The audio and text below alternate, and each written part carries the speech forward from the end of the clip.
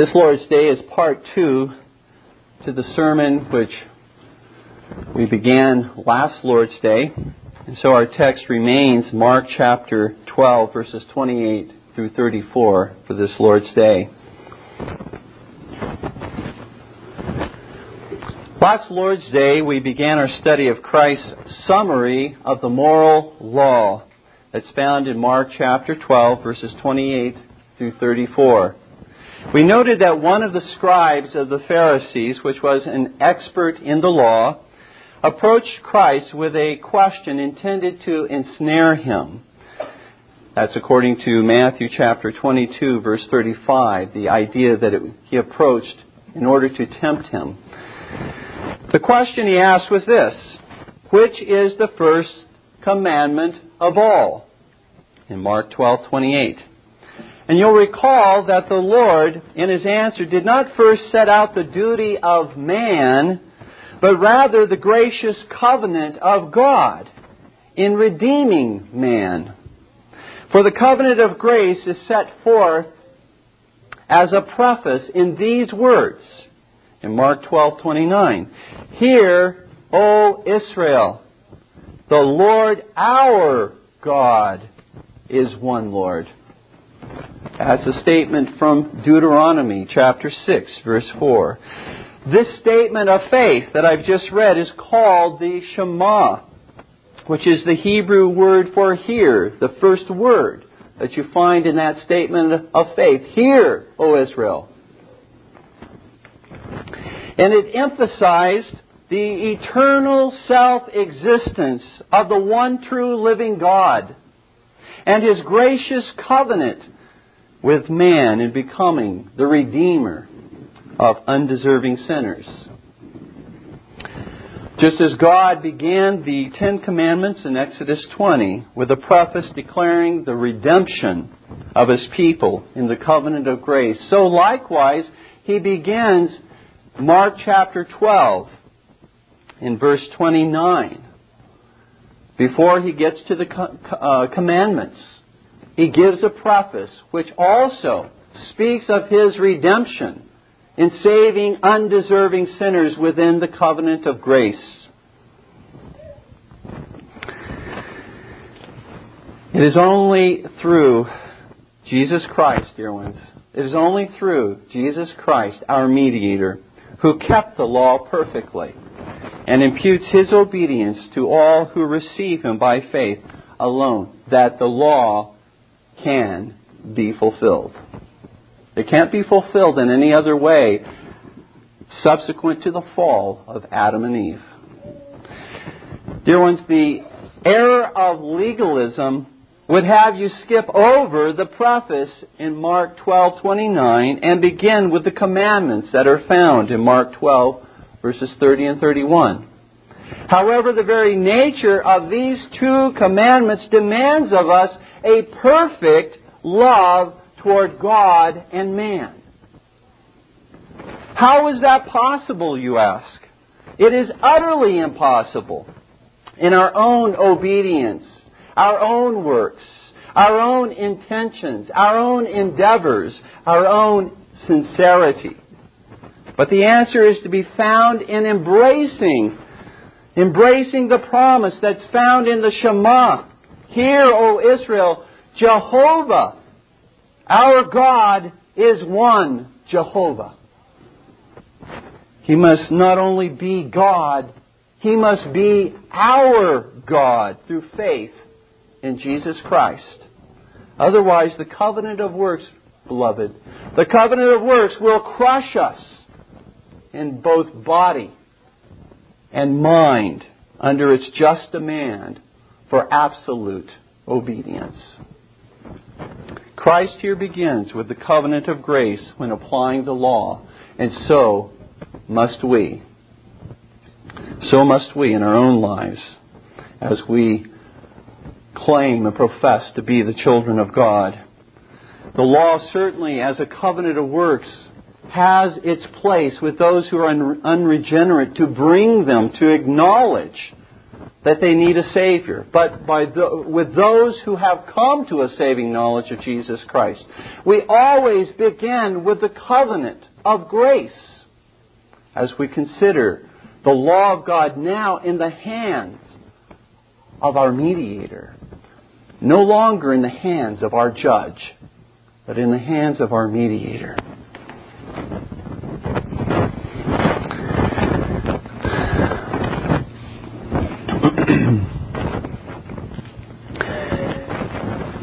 Dear ones, not only in exercising faith in Christ alone for our righteousness must we, for that reason, begin with the covenant of grace. Not only in order to obtain the righteousness of Jesus Christ, not only in order to be set free from the guilt and the condemnation that we deserve, must we turn to the covenant of grace, but also in exercising faith in Christ in order that we might daily overcome the power of sin in our lives. We turn to the covenant of grace. Everything we need for our sanctification, not just our justification, for our sanctification is found in the covenant of grace. From beginning to end, it is all the work of God.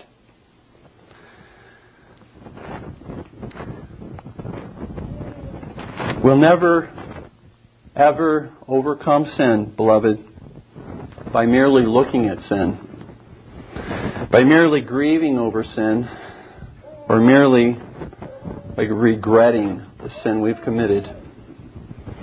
To the contrary, if that's our tact and approach, we'll be overcome with a sense of hopelessness and despair. We'll only overcome sin in our lives, dear ones, by looking in faith to Jesus Christ, who is our strength, our help, our comfort, our joy, our hope, and our righteousness. This is our only hope, beloved, in overcoming temptation and sin in our lives, looking to Jesus Christ. Now, that's not to say that we should not evidence godly sorrow over sin in our lives. It is only to say that power to overcome sin in our lives does not come from our godly sorrow. Power to overcome sin in our lives comes from Jesus Christ. And so there must be our focus.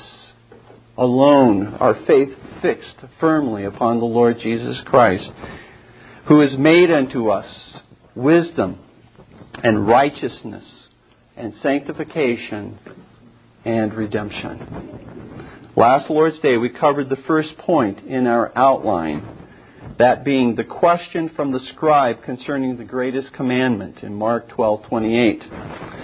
We also began the second part of our outline, which was, and still is, the threefold answer given by Christ in Mark 12:29 through 31. This Lord's Day we shall proceed to complete the second point and then proceed to the last two items from our text.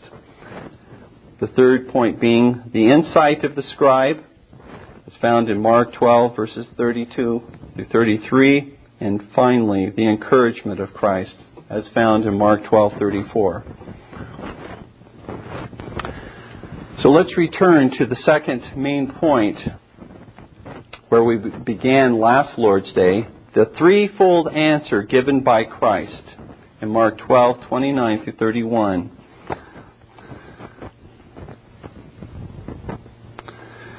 We find these words, and Jesus answered him, "The first of all the commandments is, Hear, O Israel, the Lord our God is one Lord. And thou shalt love the Lord thy God with all thy heart, and with all thy soul, and with all thy mind, and with all thy strength. This is the first commandment. And the second is like, namely this, Thou shalt love thy neighbor as thyself. There is none other commandment greater than these."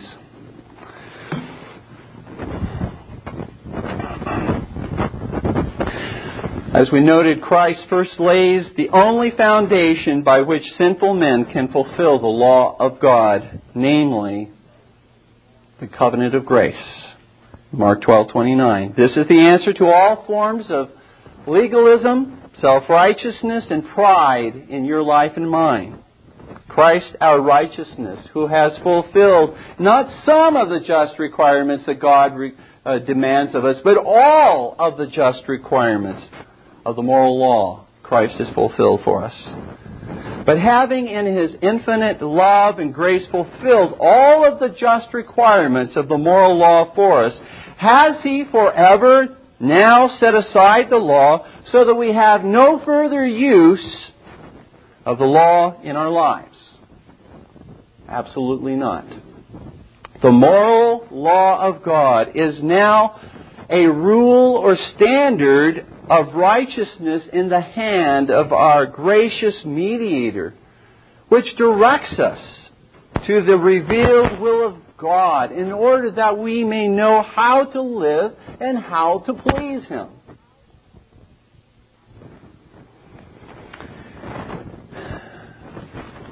This is such an important point because, again, just as the preface to this particular section in Mark chapter 12, verse 29, I believe, attacks the error of legalism, so what the Lord Jesus says in verses 30 through 31 attacks the error of antinomianism, that is, the spirit of lawlessness.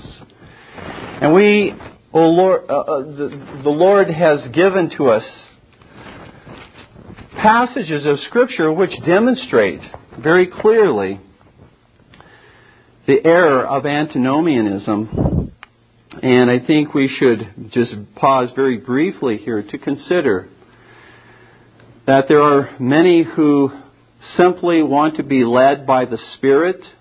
They do not want to be led by the Word of God, led by their feelings, led by their impressions, but not led by the Word of God which has been given to us, even the commandments and the law of God which has been given to us. Jesus says in Matthew 5, chapter 5, verse 17, Think not that I am come to destroy the law or the prophets. I am not come to destroy, but to fulfill.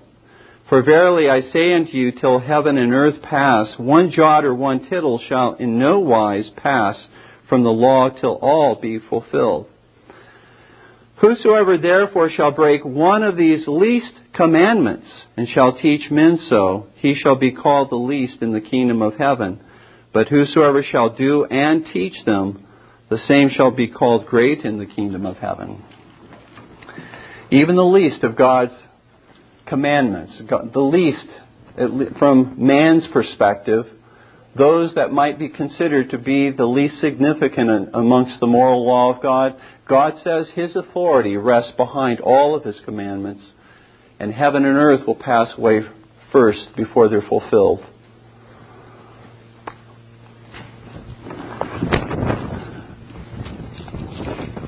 The next passage, which teaches the abiding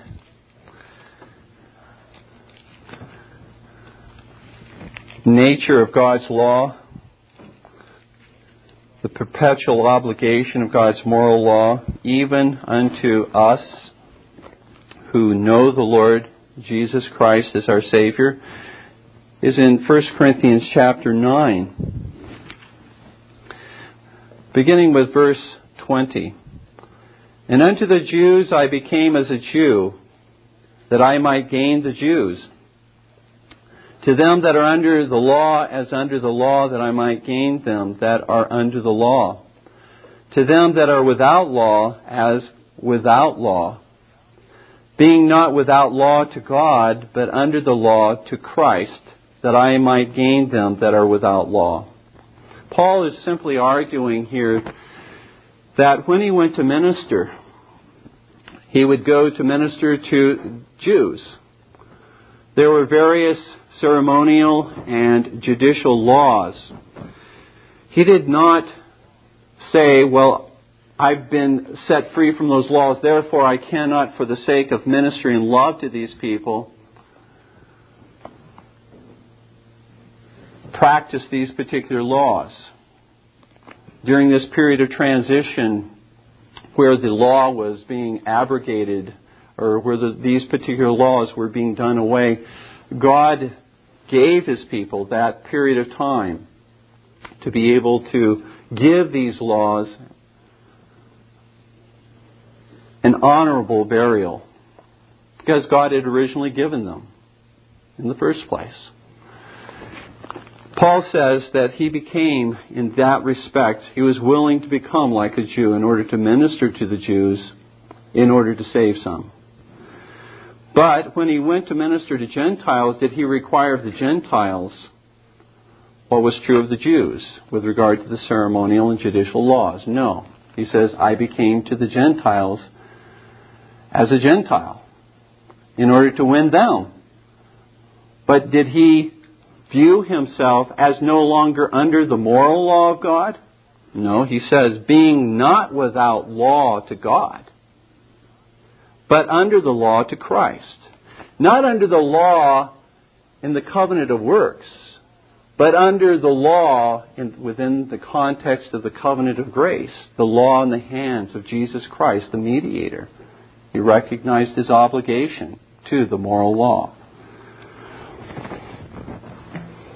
In James chapter 1, verses 22 through 25, very briefly, there we find James exhorting the believers to be not merely hearers of the word, but doers of it.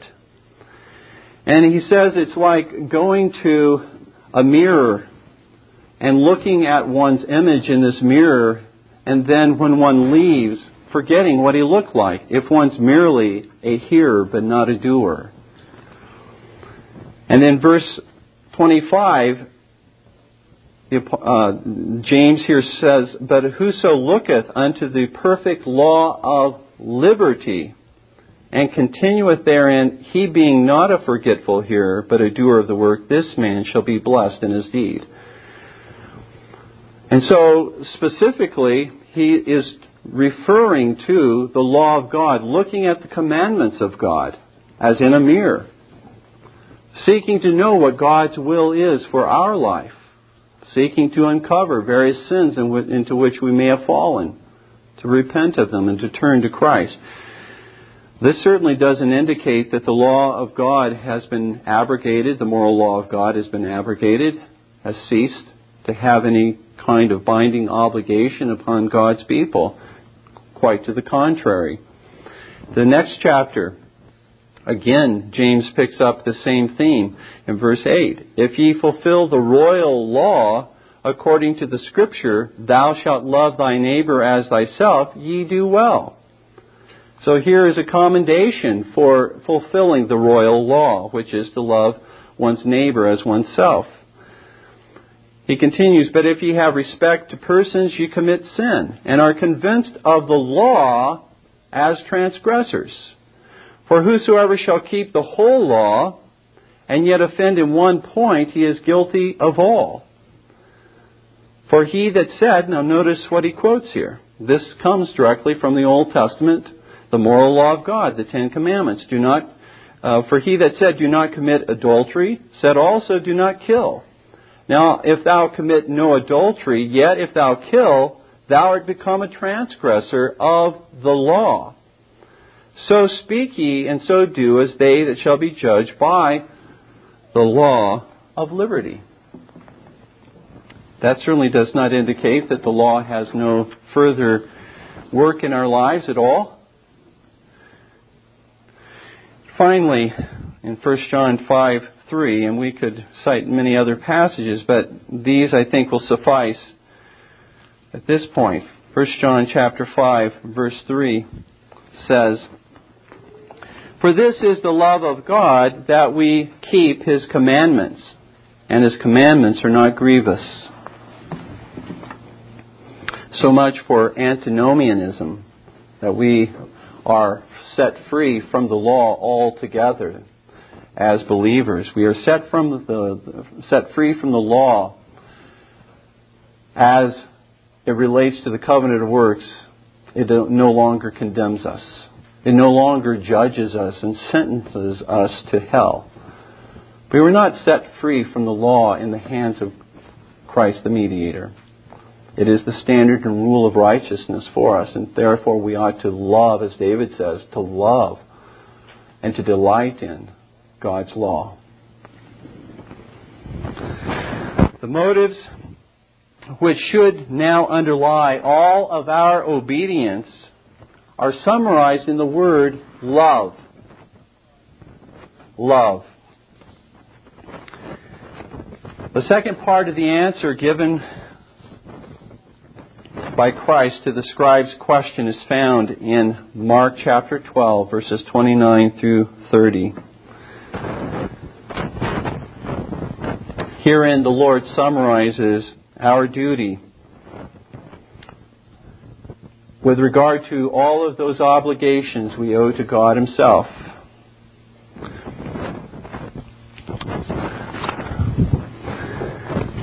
And thou shalt love the Lord thy God with all thy heart, and with all thy soul, and with all thy mind, and with all thy strength. This is the first commandment. I said it's a summary of God's moral law, summary of all the duties that we owe to God Himself. And I would have you note that a summary of a document does not annul or destroy the complete document which it summarizes. A summary doesn't render null and void the document that is summarized. Neither does this summary of the law make null and void all of God's moral law, which it summarizes. This particular commandment, to love the Lord our God with all our heart, soul, mind, and strength, summarizes the first table commandments. That is, commandments 1 through 4 in the 10 commandments. Thou shalt have no other gods before me. Thou shalt not make unto thee any graven image. Thou shalt not take the name of the Lord thy God in vain. Remember the Sabbath day to keep it holy. As we look at this particular verse, let us answer a few questions about this first and great of God's commandments. First of all, how is it that love to God can summarize all of our duties to God? Is love a more lenient standard than actual performance of those duties? Well, to the contrary. Love not only encompasses the outward performance of our duties to God in word and deed, but also includes the inward motive that we must have in the outward doing of our duties. The inward motive along with the outward duty. In 1 Corinthians chapter 13, verse 6, it says that love does not rejoice in iniquity, but rather rejoices in the truth. And so the Lord would have us to realize love does not in any way minimize our duty that's stated elsewhere with regard to God. It encompasses all of those duties, both inwardly and outwardly. Nor ought we to view love, as it's mentioned here in this first and great commandment, as making this in any way less rigid, less strict, more lenient at all. Love to God, dear ones, infers a desire to cherish and obey the good and holy commandments of God. As we read earlier in 1 John chapter 5, verse 3. For this is the love of God, that we keep His commandments, and His commandments are not grievous. Thus, when God says that love fulfills the law of God, as He does in Romans chapter 13, verse 8, In Romans 13, verse 10, and in Galatians 5:14, God says very specifically that love is the fulfilling of the law. He does not mean that love is the destroying of the law of God. He does not mean that love is the annulling of the law of God, but rather that love is the completing, the keeping of the law of God. Not only outwardly, but inwardly, where all true obedience must begin. It must begin in our heart, with the right attitude and the right motive as we proceed to obey the Lord. A second question, what is love as it is used here in our text? What does love mean as it is used in our text? The word used here in Mark chapter 12, in both verses 30 and 31, is not a friendly attachment, as in the Greek word philia, nor is it a sensual or romantic passion, as in the Greek word eros, but rather it is a self-sacrificial giving of oneself to serve another. It is the word agape in the Greek text. A self-sacrificial love of giving oneself to serve another.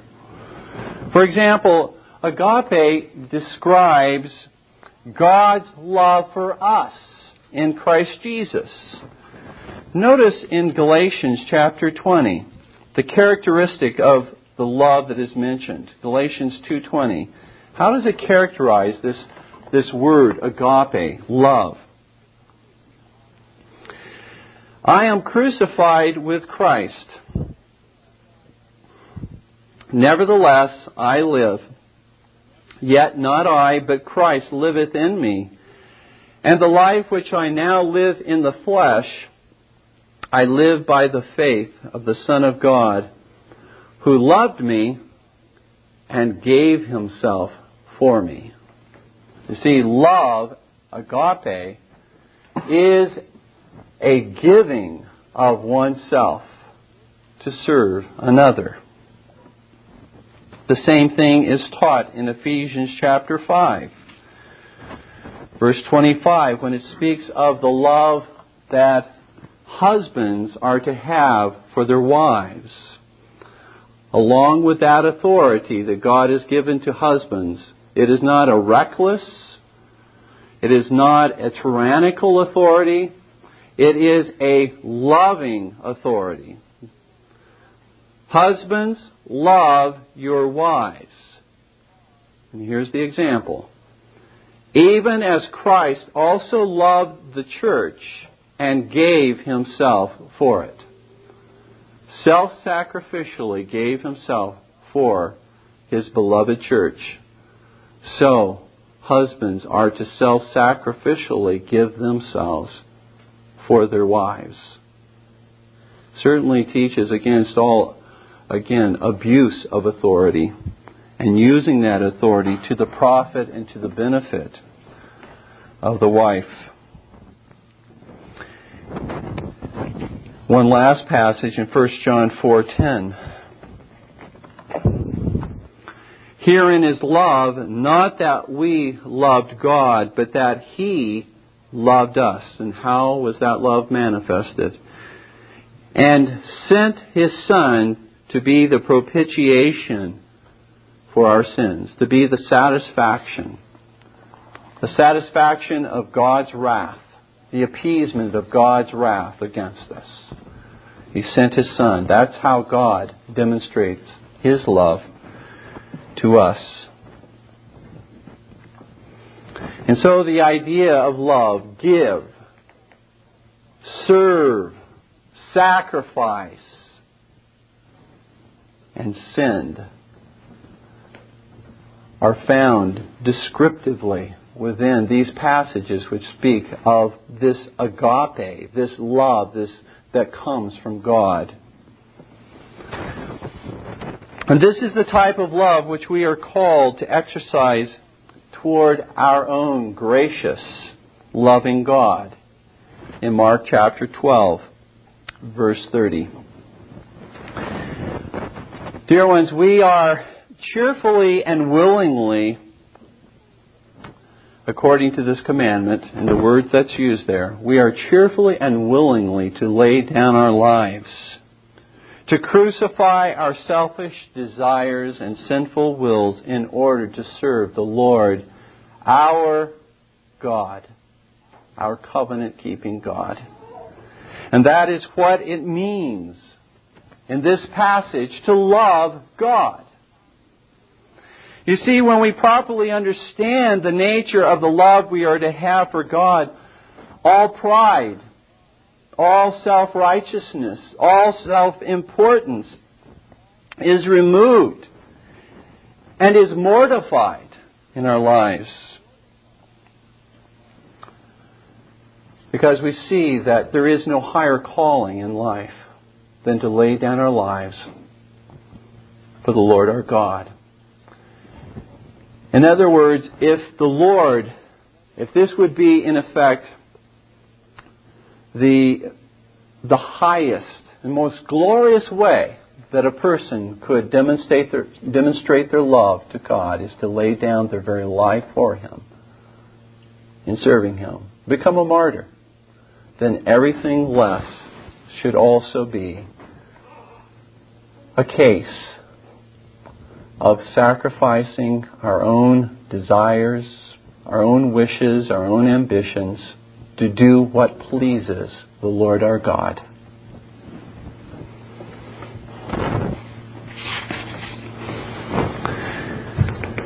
Therefore, I would submit, dear ones, where we find ourselves exalted in pride,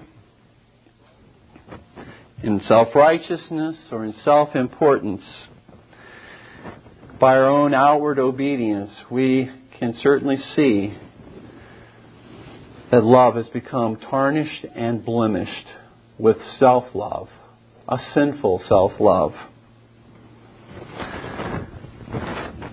This love for God that we're speaking of now alone will lead us to desire to obey the Lord in all of the other duties that we owe unto Him. If we do not begin there with examining our own heart, our own desires with regard to our affection for the Lord, everything else is going to be in vain if we do not begin with our own heart and our love for the Lord.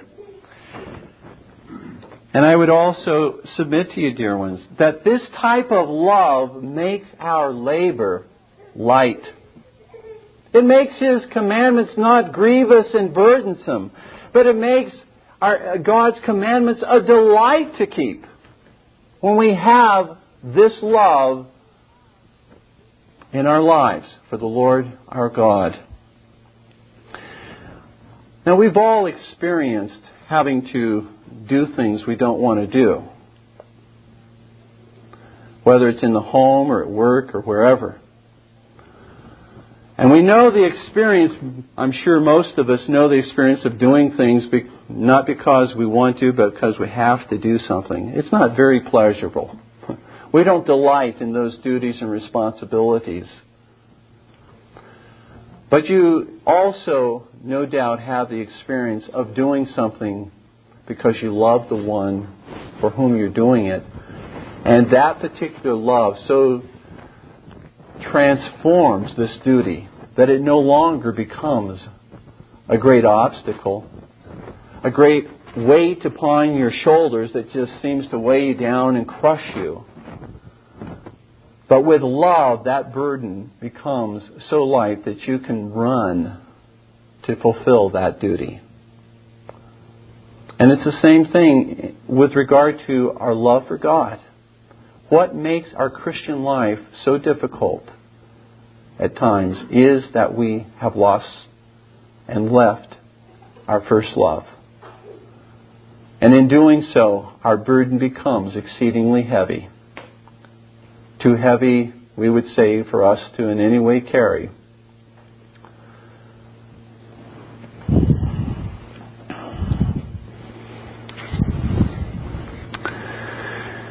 A third question. about this commandment. Why is this love to God the first and greatest commandment? Very simply, because God is the first and greatest being. For God to command love to Himself above all else is only right and just and good for us, the best for us to love Him above every other being. He is eternally self-existent. He is infinite and perfect in all of His glorious attributes. Do you know anyone else like that?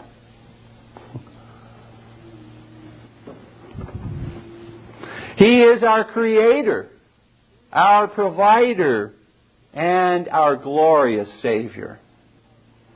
This is why the Lord commands that we are not only to love God, but we are to love God with all of our heart, soul, mind, and strength.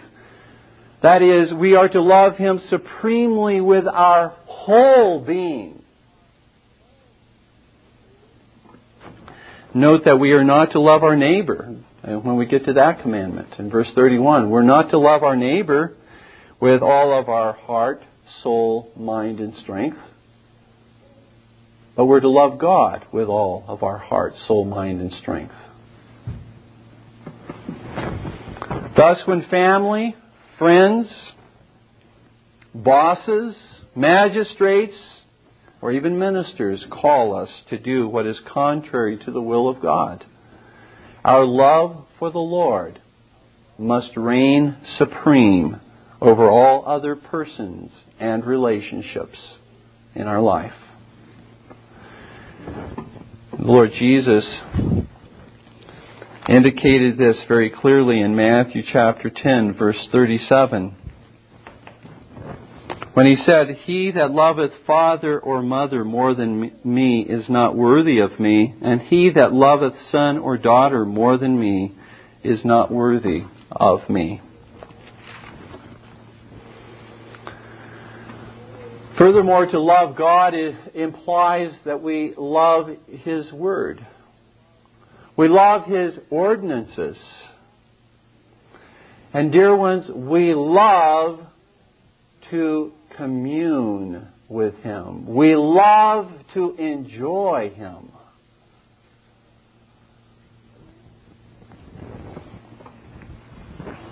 Men, we may have a very, very difficult time convincing our wives that we truly love them if we make every excuse possible for not spending time with them.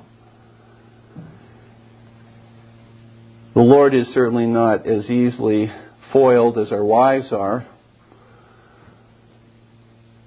The Lord sees into our hearts. Do we want to spend time with Him? Do we desire to spend time with the Lord our God in secret worship, family worship, and public worship? You see, therein is our love manifested. Do we want and do we desire to spend time with the Lord our God? And where we fail, in that regard, we all fail. None of us is perfect, obviously, in regard to love, as we will see. But where we fail, let us each one flee to the Lord to seek His mercy and grace, that He would make our love to grow. That He would take it from a flickering spark and cause it to become a forest fire within us that consumes us, that drives us to obey Him and to love Him above everything else.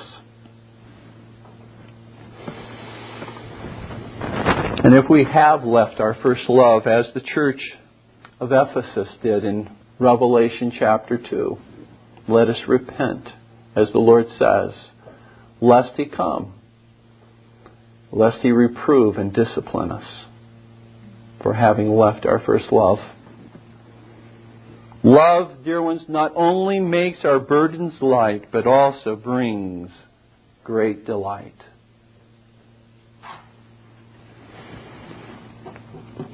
Finally, remember, dear ones, before we move on to the second commandment, remember the priority of God's love for us rather than our love for Him. As it says in 1 John 4:10, herein is love, not that we loved God, but that He first loved us. Let us never forget the priority of God's love for us. This love for God that God has for us, again, implies the covenant of grace and a prior faith on our parts in Jesus Christ. For love, dear ones, is the fruit of faith, and not vice versa. Faith is not the fruit of love. Love flows from a heart that is in union with Jesus Christ through faith. Thus, dear ones, this love is a grace given to us, bestowed upon us, poured out upon us by God.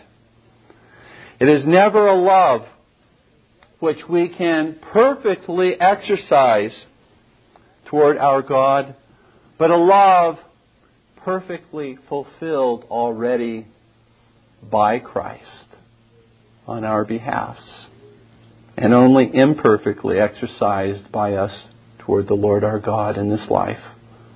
Never forget that. It is a love already fulfilled in the covenant of grace through our mediator, the Lord Jesus Christ. So everywhere where we fail in this particular duty we owe to God, Christ has already fulfilled for us. And it is our knowledge of God, and as we learn and grow in these truths, that even drives us to love God all that much more. You see, ignorance does not drive us to love God. It is knowledge of God. It is as we grow in our understanding of those truths concerning God that we should be growing correspondingly in our love for the Lord. For to know Him in all of His grace, power, might, love, goodness, and all of His attributes is to love Him.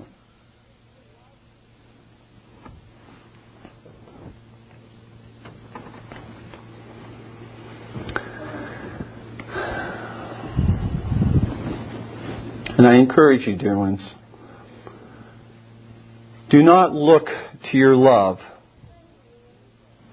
Do not focus on your love if you would grow in the grace and knowledge of Christ. Rather, again, as we said earlier, look to Jesus Christ.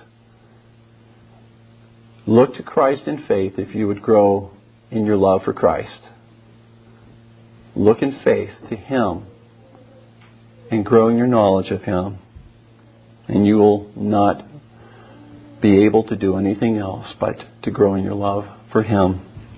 This is the first and great commandment, Jesus said. Now, the third part of the answer given by Christ to the scribe's question is found in Mark 12, verse 31.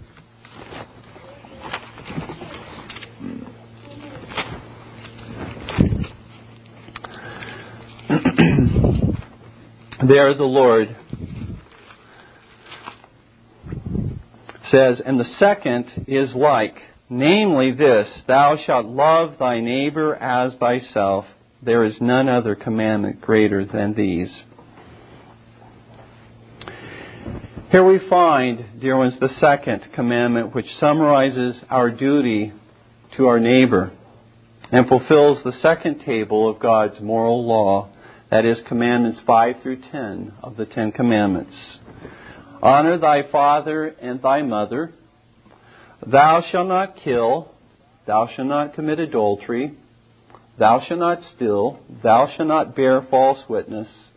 And thou shalt not covet. The Lord says that this second commandment is like the first. Well, in what ways is it like the first? Well, in these ways. It has the same divine authority behind it. Thus, it is not optional. Secondly, it has the same motive of love moving it. Thus, it refers not only to outward obedience, but to inward obedience of the heart as well. And thirdly, it is a summary of all of our duties, like the first commandment that Christ gave to us. Thus, it is not limited to simply inward intentions, but must also issue in outward words and deeds of obedience. What is the standard given by God according to which we are to love our neighbor? What does Christ say is the standard according to which we are to love our neighbor? Interestingly enough, it is love for ourselves. Love thy neighbor as thyself. Here we see that all self-love is certainly not condemned by Christ. There is an approved love for self which we are to exercise. This self-love is a love which seeks that which is truly good for oneself. Good is defined by God, of course. This is a love of self-preservation and a love for self-edification in promoting that which is truly best for us, according to God's revealed will. Even our coming to the Lord Jesus Christ faith is motivated, dear ones, to some degree by self-love, in a proper sense. For to embrace Jesus Christ alone for our eternal salvation and to escape from death and hell is truly in our own best interests. Of course, this truth can also be very easily misused, abused, misconstrued to condone all types of selfishness and self-centeredness. For example, if the faithful witnesses and martyrs of Jesus Christ from the past had exercised this sinful self-love, they would have recanted their profession of faith in Christ and in His truth in order to save their own lives. Or we might use this sinful self-love to justify our own selfishness in not sacrificing our time, our resources, or our energy in helping and assisting those who are in need.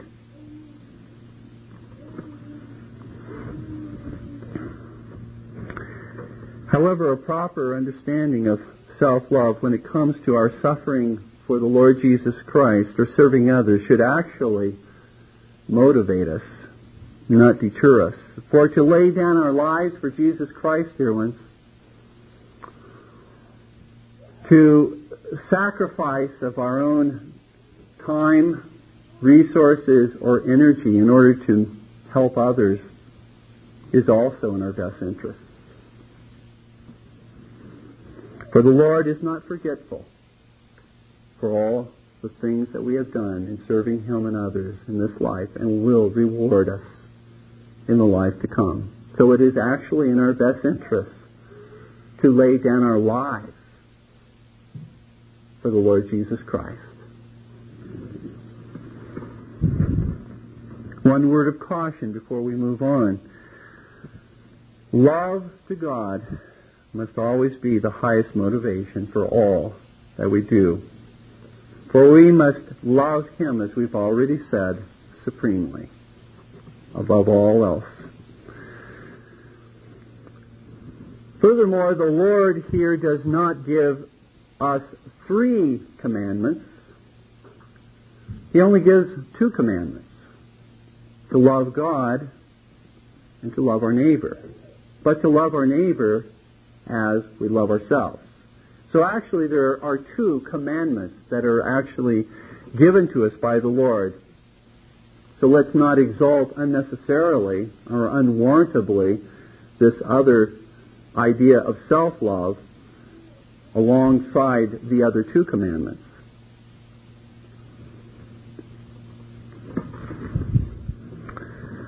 Thus the Lord Jesus commands, "Thou shalt love thy neighbor as thyself." Just as we should seek that which is truly in our own best interests, the Lord Jesus says, so we should seek the same for our neighbor. And we should self-sacrificially seek that which is best for our neighbor. Be willing to give of ourselves. For that, again, is the exact word, the same word that is used with regard to our love for God, so it is the word agape that is used here with regard to our love for our neighbor. A self-sacrificial love in which we give ourselves to our neighbor.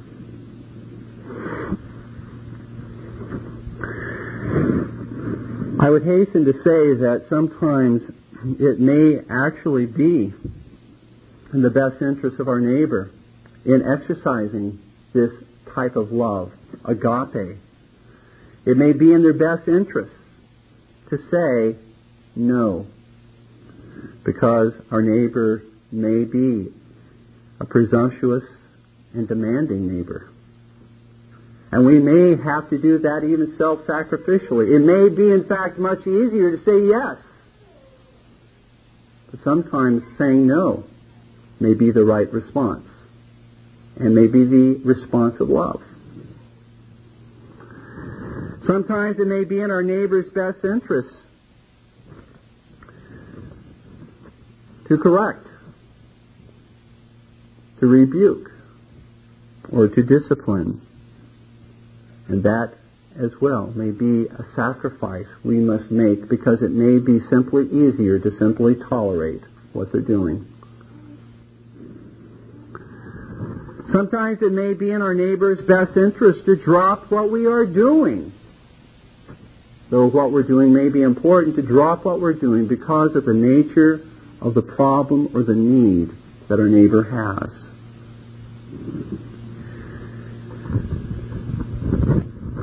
But it is always, dear ones, in our neighbor's best interest not to offend unnecessarily by our words and by our deeds, to not set stumbling blocks before our neighbor so as to lead them into sin.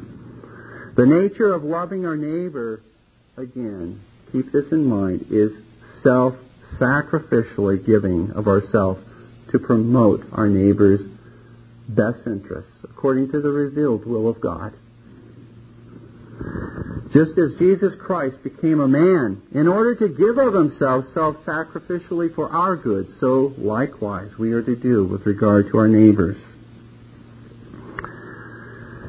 Let us not be those who seek for reasons why we can't help our neighbor and show mercy to our neighbor, but rather let us be those who seek for reasons why we should not help our neighbor and show mercy to our neighbor.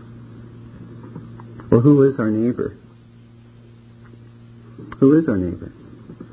Jesus was asked that question in Luke chapter 10. And he answered it by giving to the inquirer the parable of the Good Samaritan,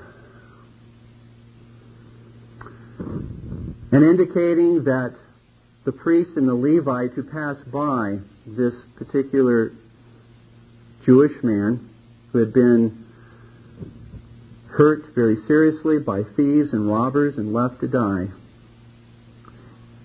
that the priest and the Levite who passed by and had other duties, perhaps religious duties, that they needed to perform and get to. But yet this particular duty was even more important than the fulfilling of those particular ceremonial duties.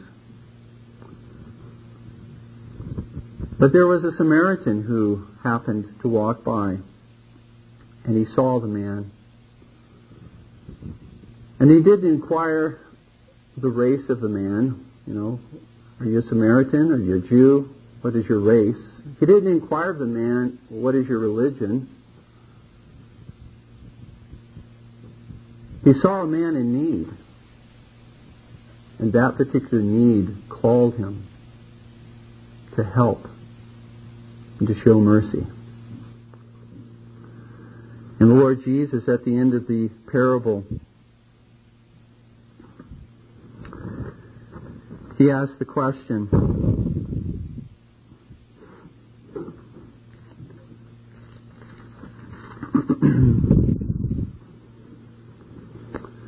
which now of these three thinkest thou was neighbor unto him that fell among the thieves? And the inquirer answered, He that showed mercy on him. Then said Jesus unto him, Go and do thou likewise. Our neighbor, dear ones, is anyone who has a need. Christian or non-Christian, enemy or friend, member of our church or not member of our church. Now, we only have so much time, and we only have so much energy, and we only have so much resources. Obviously, we can't, to the same degree, minister to everybody who has a need. And we have to be selective, wise, discerning in how we minister to others. But God help us not simply to close a deaf ear to those who cry out and have needs. God help us to do whatever we can do to minister and to help those who are truly in need. The point of this particular parable, dear ones, is that we should never draw a circle that would exclude anyone from being our neighbor. For even Paul says in Romans chapter 12, verses 18 through 21, what we're to do with our enemies. If they're naked, clothe them. If they're hungry, feed them. And John the Apostle says, if we cannot love our neighbor whom we can see, he says our brother whom we can see, but we can expand this to include our neighbor. How can we love God whom we can see? If we cannot love our neighbor whom we can see, how can we love God whom we cannot see? 1 John chapter 4, verse 12. The second commandment then is this, dear ones, thou shalt love thy neighbor as thyself. The third main point, and we will go very quickly through point 3 and point 4, is the insight of the scribe. Look with me at Mark 12, verse 32 and verse 33. And the scribe said unto him, Well, Master, thou hast said the truth, for there is one God, and there is none other but He. And to love Him with all the heart, and with all the understanding, and with all the soul, and with all the strength, and to love his neighbor as himself, is more than all whole burnt offerings and sacrifices.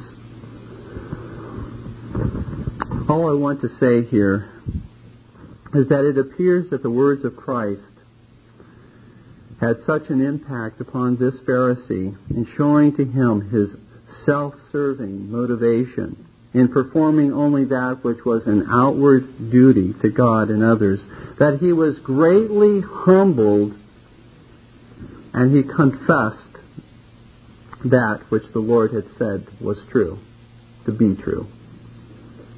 We see in this scribe, dear ones, an insight and distinction between that which is moral and that which is ceremonial. God had granted him discernment and understanding because he says that these commandments, these moral commandments, are greater than all whole burnt offerings.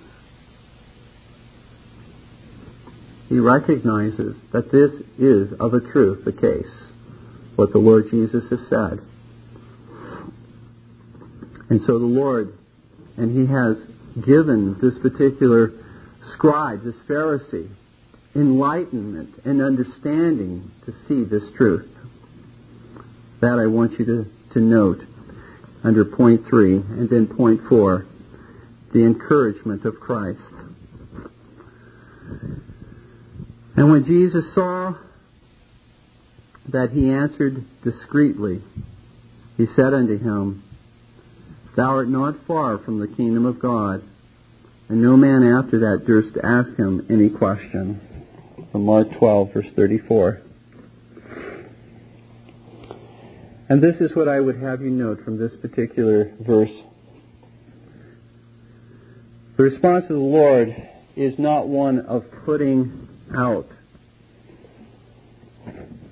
the smoking flax, but rather one of encouraging the scribe to continue to look to him for understanding and enlightenment. He didn't say, because you're not yet in the kingdom of God, don't continue looking. He didn't try to discourage this man. Where he saw any way to encourage a person, even if they had not yet come to a saving knowledge of Jesus Christ, he sought to encourage the man. You're not far. You're not far, but look in faith to God. Continue to proceed along this path and recognizing these distinctions that you have made. You're not far from the kingdom of God. Certainly God must grant faith to this man, the scribe, and to everyone else before they can see the kingdom of God. He must be born again. And God must, in that regeneration, grant to each and every person faith to see the kingdom of God. But I think it is so important what the Lord says here, that we become encouragers like the Lord Jesus Christ, not discouraging people to follow Christ, but in every way in which we can encourage their progress, that we do so. That we do so as parents with our children. That husbands, we do so with our wives, and wives with their husbands. That we as ministers and elders do so with the flock. And that the flock do so with regard to the ministers and elders. That we be a church full of encouragers, as Christ was. So we will experience, dear ones, the fruit of that being love, peace, purity, and unity as we encourage one another to continue to grow in the grace and the knowledge of the Lord Jesus Christ. Let us stand together in prayer.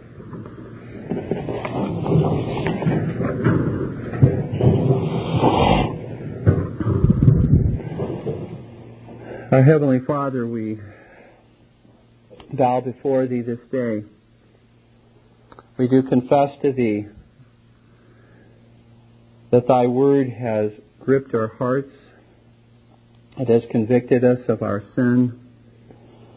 And Father, we would not continue to merely look at our sin.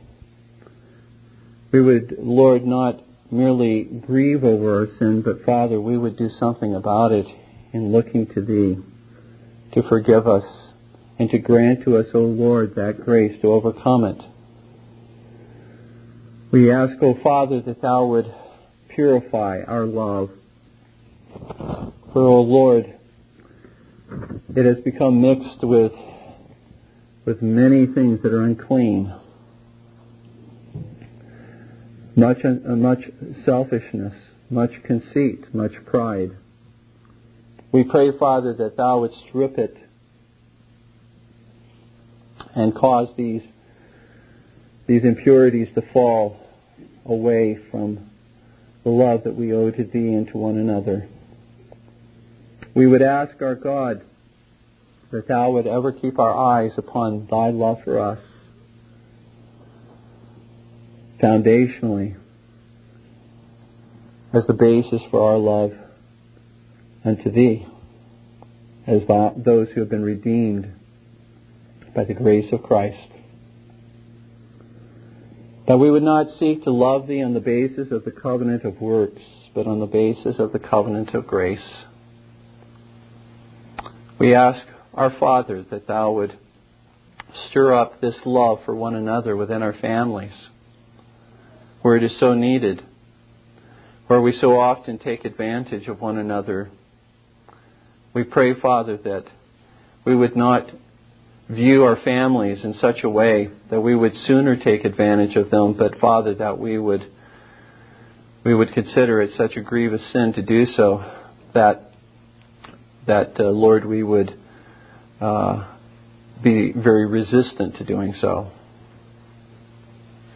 We ask our God, Thou would cause our love for Thee to reign supreme above all other loves. We pray, Father, these things in the name of Christ. Amen. This Reformation audio track is a production of Still Waters Revival Books.